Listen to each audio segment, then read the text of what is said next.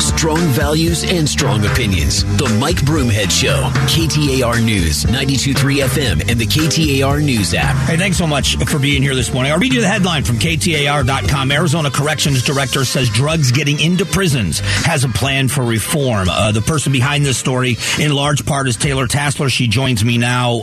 First of all, I want to tell you, great work. And this is an amazing series that you guys have put together. Thank you. Let's talk about some of the background here. You've talked to the governor. Mm-hmm. You've talked now to the new DOC director. Yes.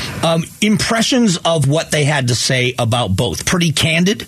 Yeah, he was extremely transparent with me and just really forefront. He answered all of my questions, and when Governor Hobbs, became the governor and decided to really take on the Department of Corrections, her whole thing was transparency. And from the conversation I had with him, he's exactly what she pledged to the community.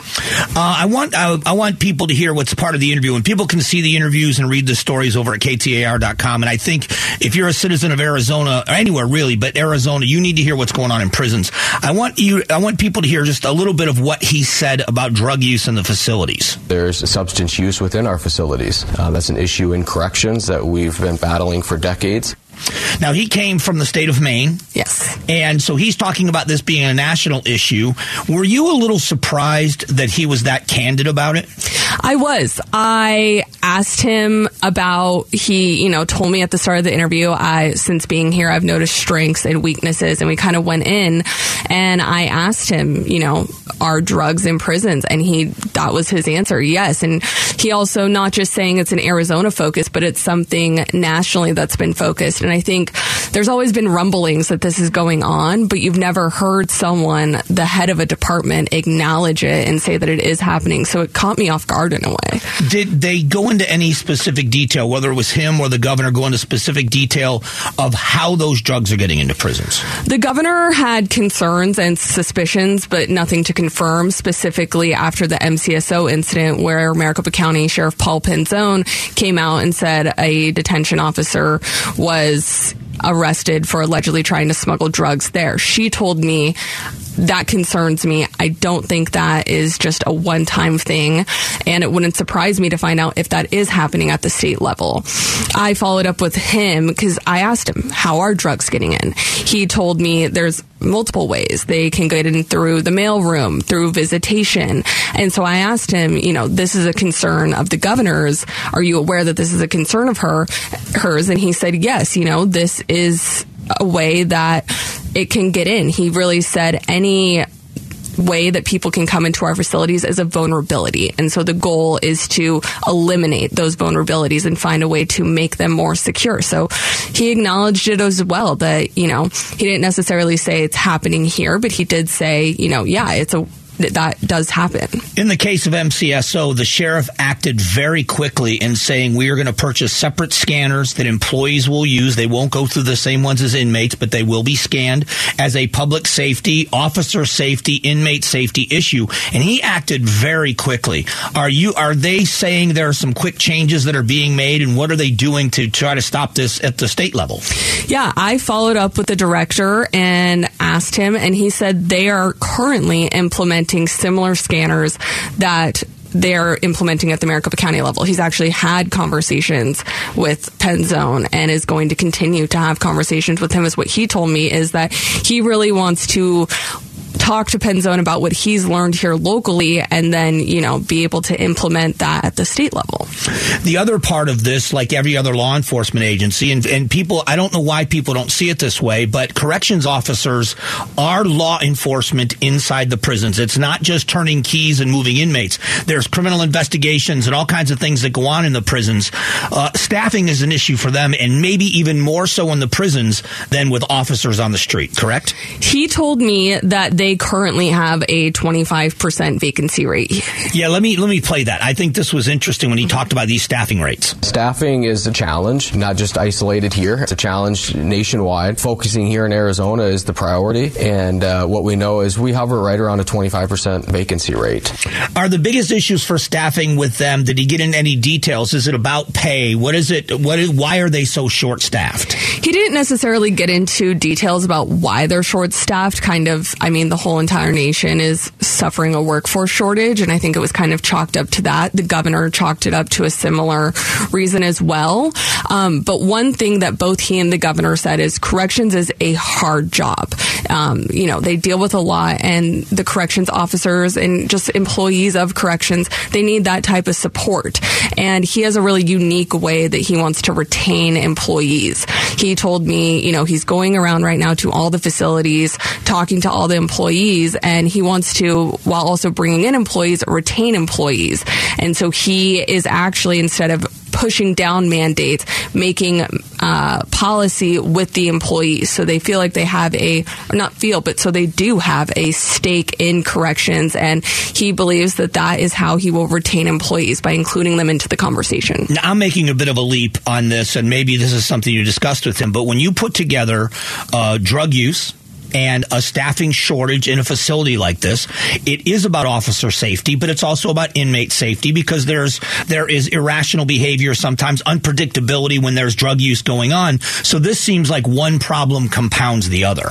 He did say, when you put extra burdens on staff, that it can create security concerns. And his biggest thing is making sure that they have secure prisons. So I think that was kind of the linking. When you're pushing, more mandates on them, putting more stress on them, it can lead to security concerns. And that is something that he wants to get rid of here. He wants to fix that so that the prisons are secure. He basically said to me at the end of the day, I just want to do good corrections, and I want us to be proud of the work that we're doing. I remember when you started working on this, and how, it was just one door seemed to open the next. This isn't really over, is it? I mean, there's still more investigation for you to do and more to come, isn't there? There is. Now that this piece is aired, I think more people are feeling comfortable to come and talk to us about it. Before, it was very hushed and people were scared. And I think having the governor and the director come out and be pretty transparent and open to talk about it makes people more comfortable. So, more people are coming to us and telling us their stories, and that's just more avenues for us to dive down and to really take a deeper look as to maybe some of the channels that drugs are getting in, and get insights from maybe inmates or former staff. The story's not done here, but I think this was a really good jumping off point. And it's not just the drugs, it's the system itself overall, that there's a lot of changes that are coming and happening. And you bringing light to it. I said when we started this, it's excellent work you guys have done out there in the newsroom, and I can't wait to see what's next. Yeah, thank you. I'm happy to see it all come to light. It's been something we've been working on, since 2022. Yes, 2022. Wow. I was I had to think what year we're in for a second, but it's been a while, so I'm happy to see it, finally be published and come to light, and then continue moving forward. Well, that's Taylor Tassler. Great job, Taylor. She is worked very hard on this along with other people on the team. You can go to KTAR.com and check out the entire series, and it is a worthwhile checking this out and what's happening. Coming up in a moment, a watchdog group keeping tabs on English language learners.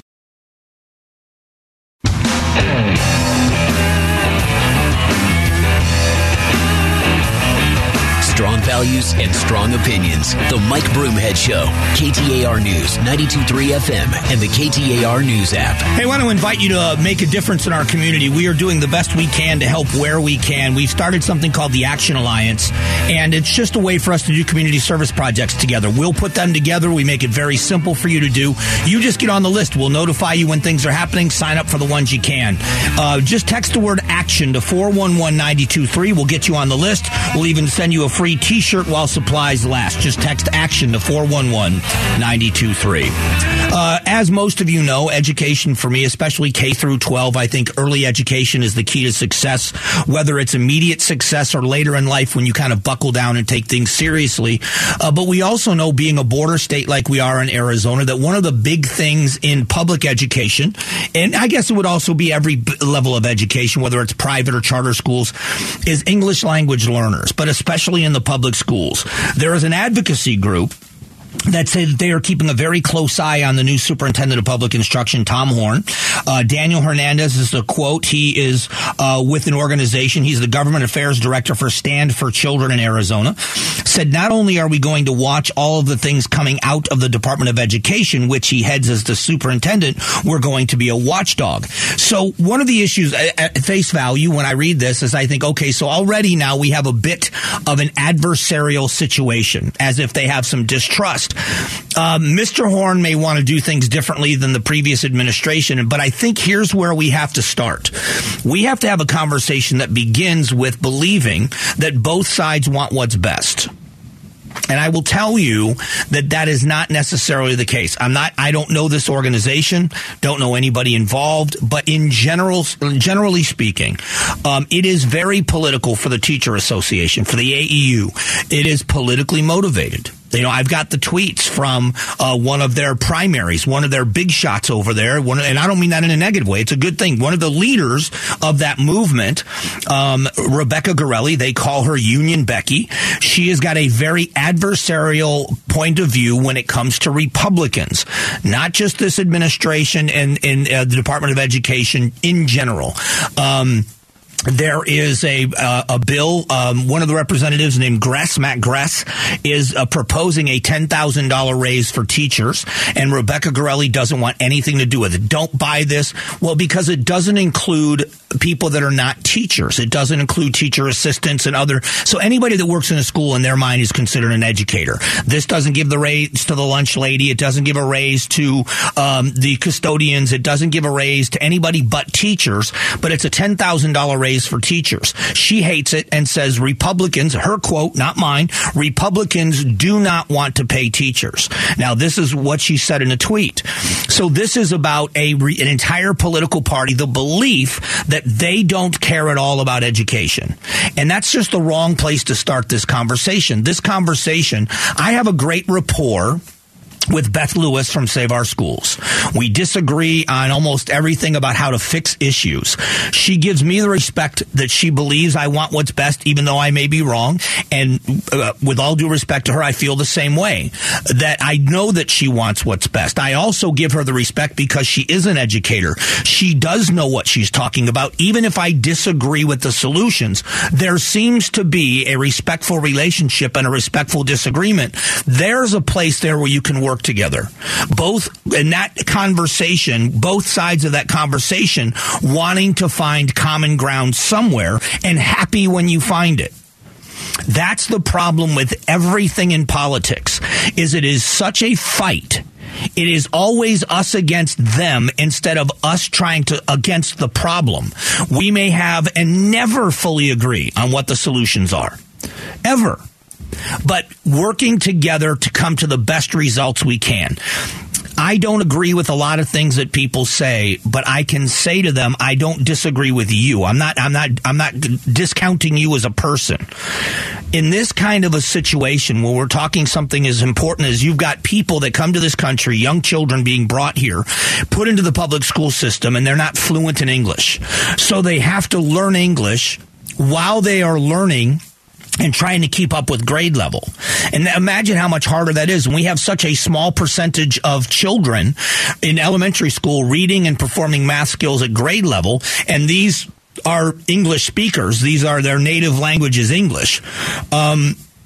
Imagine now facing those things and not being as fluent or have it not be your primary language. How do we get over that hurdle? The faster we can. You know, the younger kids pick up languages much faster than adults. And, one of my biggest regrets is not learning Spanish when I was younger. But it's never too late, I guess. But imagine being someone in the education system in the U.S., here in Arizona, and not speaking English. You've got to get them over that hurdle before they can go on and do other things. And I just think it's an interesting conversation. What is best practices? If this organization doesn't believe that the Horn administration at the Department of Education is using best practices, then, have a seat at the table and have a conversation about what you think improvement could be. If there is suspicion that you're just not good at the job and you don't care, there's never going to be a relationship. It is always going to be adversarial. I'm not saying that's how it is. The concern is that's what it will be. So that's just kind of the take, just another wrinkle in all of this as we try to get young people prepared for the rest of their lives. Coming up in a moment, conversations about mass shootings, the impact of mass shootings, and what can be done as the conversation is continuing to be heated. But what are the things that we should be focused on? We'll get to it coming up here in just a moment.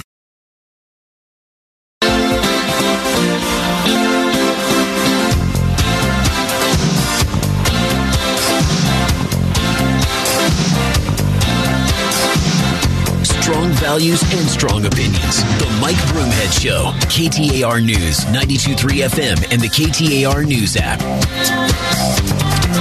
Hey, thanks for being here. Kind of very interesting, to me at least it's very interesting, is that Dr. Chad Geston, the superintendent of the Phoenix Union High School District, is leaving Phoenix Union School District. He is leaving and going on to bigger and better things.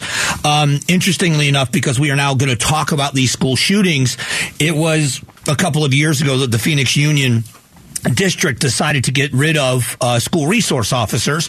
Well, a committee, public safety, I think is the committee over there at the district, has recommended to the board that they reinstate school resource officers on Phoenix Union campuses. Now, that doesn't mean that the school district has to do it. It's a recommendation.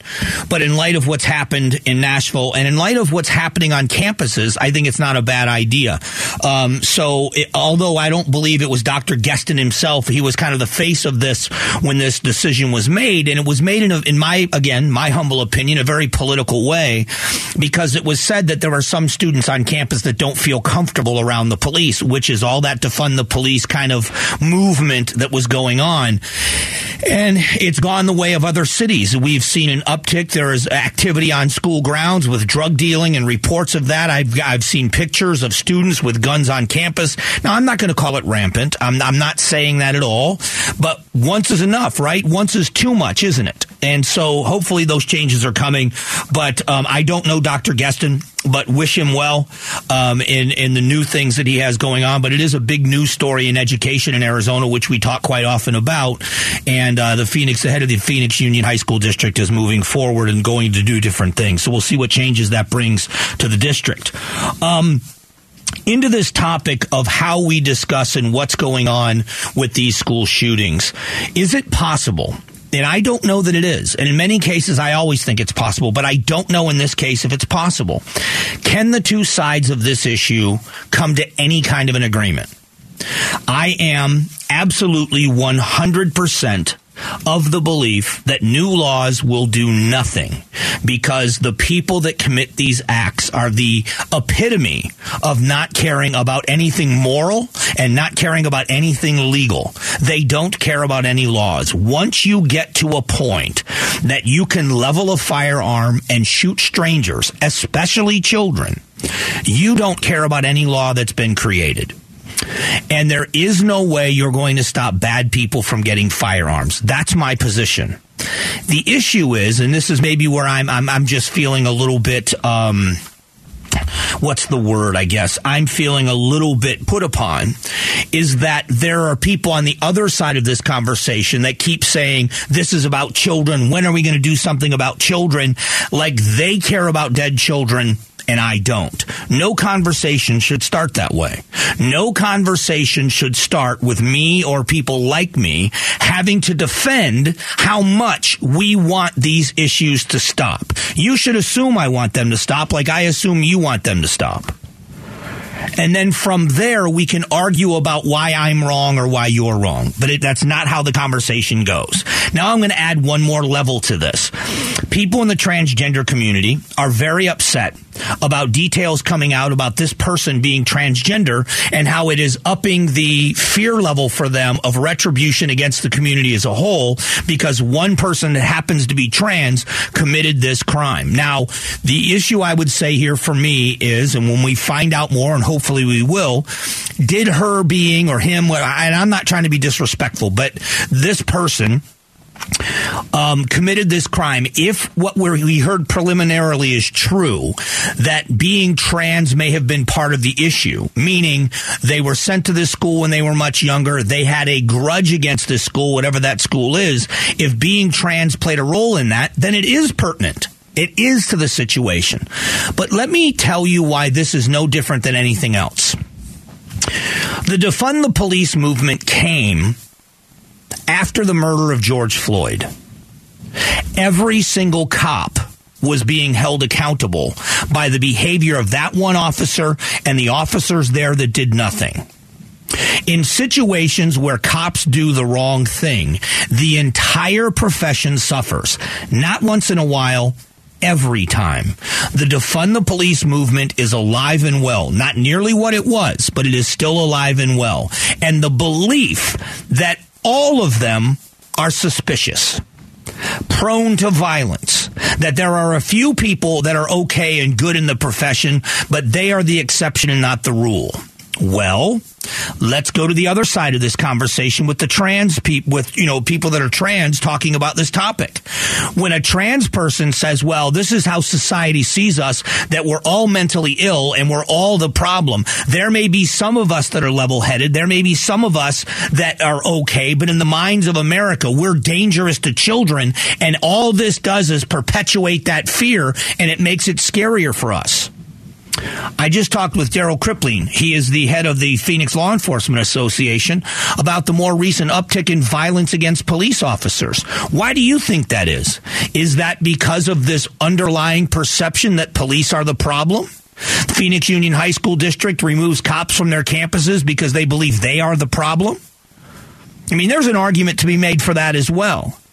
So if in the light of these 6 victims, who are really the victims in all of this, that there are members of the trans community that are upset about misgendering this person and not using the appropriate pronouns, but more than that, saying you can't identify this as a trans person and you can't release the manifesto and you can't do this because it makes it more dangerous for trans people, cops have the uptick in violence against cops. What is that correlated with?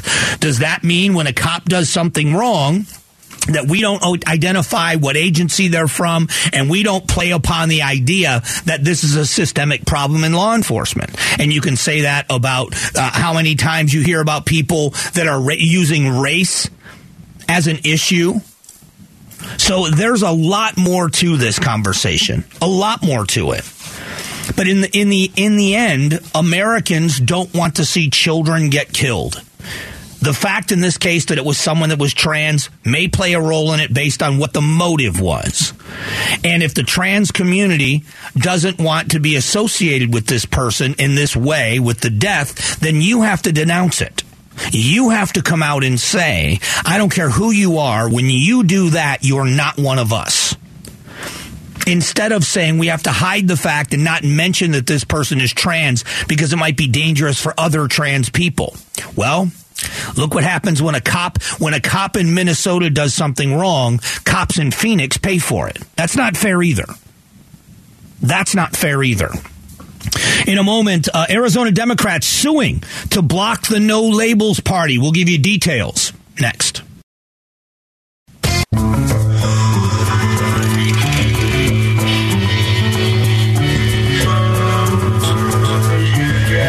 Strong values and strong opinions. The Mike Broomhead Show. KTAR News, 92.3 FM, and the KTAR News app. I want to invite you again to help us make a difference in the community. We started something called the Action Alliance, where we are out doing community service projects. We will organize them, notify you when they're happening. You can join us to all the ones you want to come to. It's just that simple. No commitment. Just come join us when you can. It's called the Action Alliance. Just text the word ACTION to 411-923, and we will put you on the list and even send you a free T-shirt while supplies last. That's ACTION to 411-923. So the Arizona Democrats are suing to to stop the No Labels Party, to block a third-party challenge. Now, what's interesting about this is, and I don't know how big it's going to get, this movement, I don't know, but preliminarily, there have been 4 people in Maricopa County that have registered for the No Labels Party. But Democrats are upset about this. This is a national story from the Washington Post. The Arizona Democratic Party will file a lawsuit today against the state's top election administrator about the No Labels Party. The lawsuit in the state court in Phoenix reflects growing concerns that the No Labels third-party ticket in 2024 will jeopardize the the re-election hopes of President Biden. A political party, this is, for instance, a political party must register as such with the FEC, Federal Election Commission. No Labels is not registered as a political party. And in fact, it's nonprofit corporation organizations under 501c4 of the Internal Revenue Code. Here's a quote. A political party is subject to contribution limits and is only permitted to take a specific amount of money from a permissible donors. No Labels can accept unlimited amounts of money from anyone. That's one of the complaints.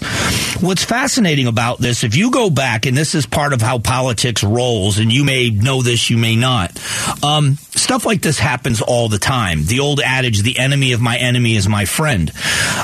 Go back to when Bill Clinton won his first term in office. There were Republicans that were upset with George H.W. Bush, or better known as Bush 41 in political circles. Bush 41 became unpopular because he was quoted as saying, "Read my lips, no new taxes," and then went back on that promise.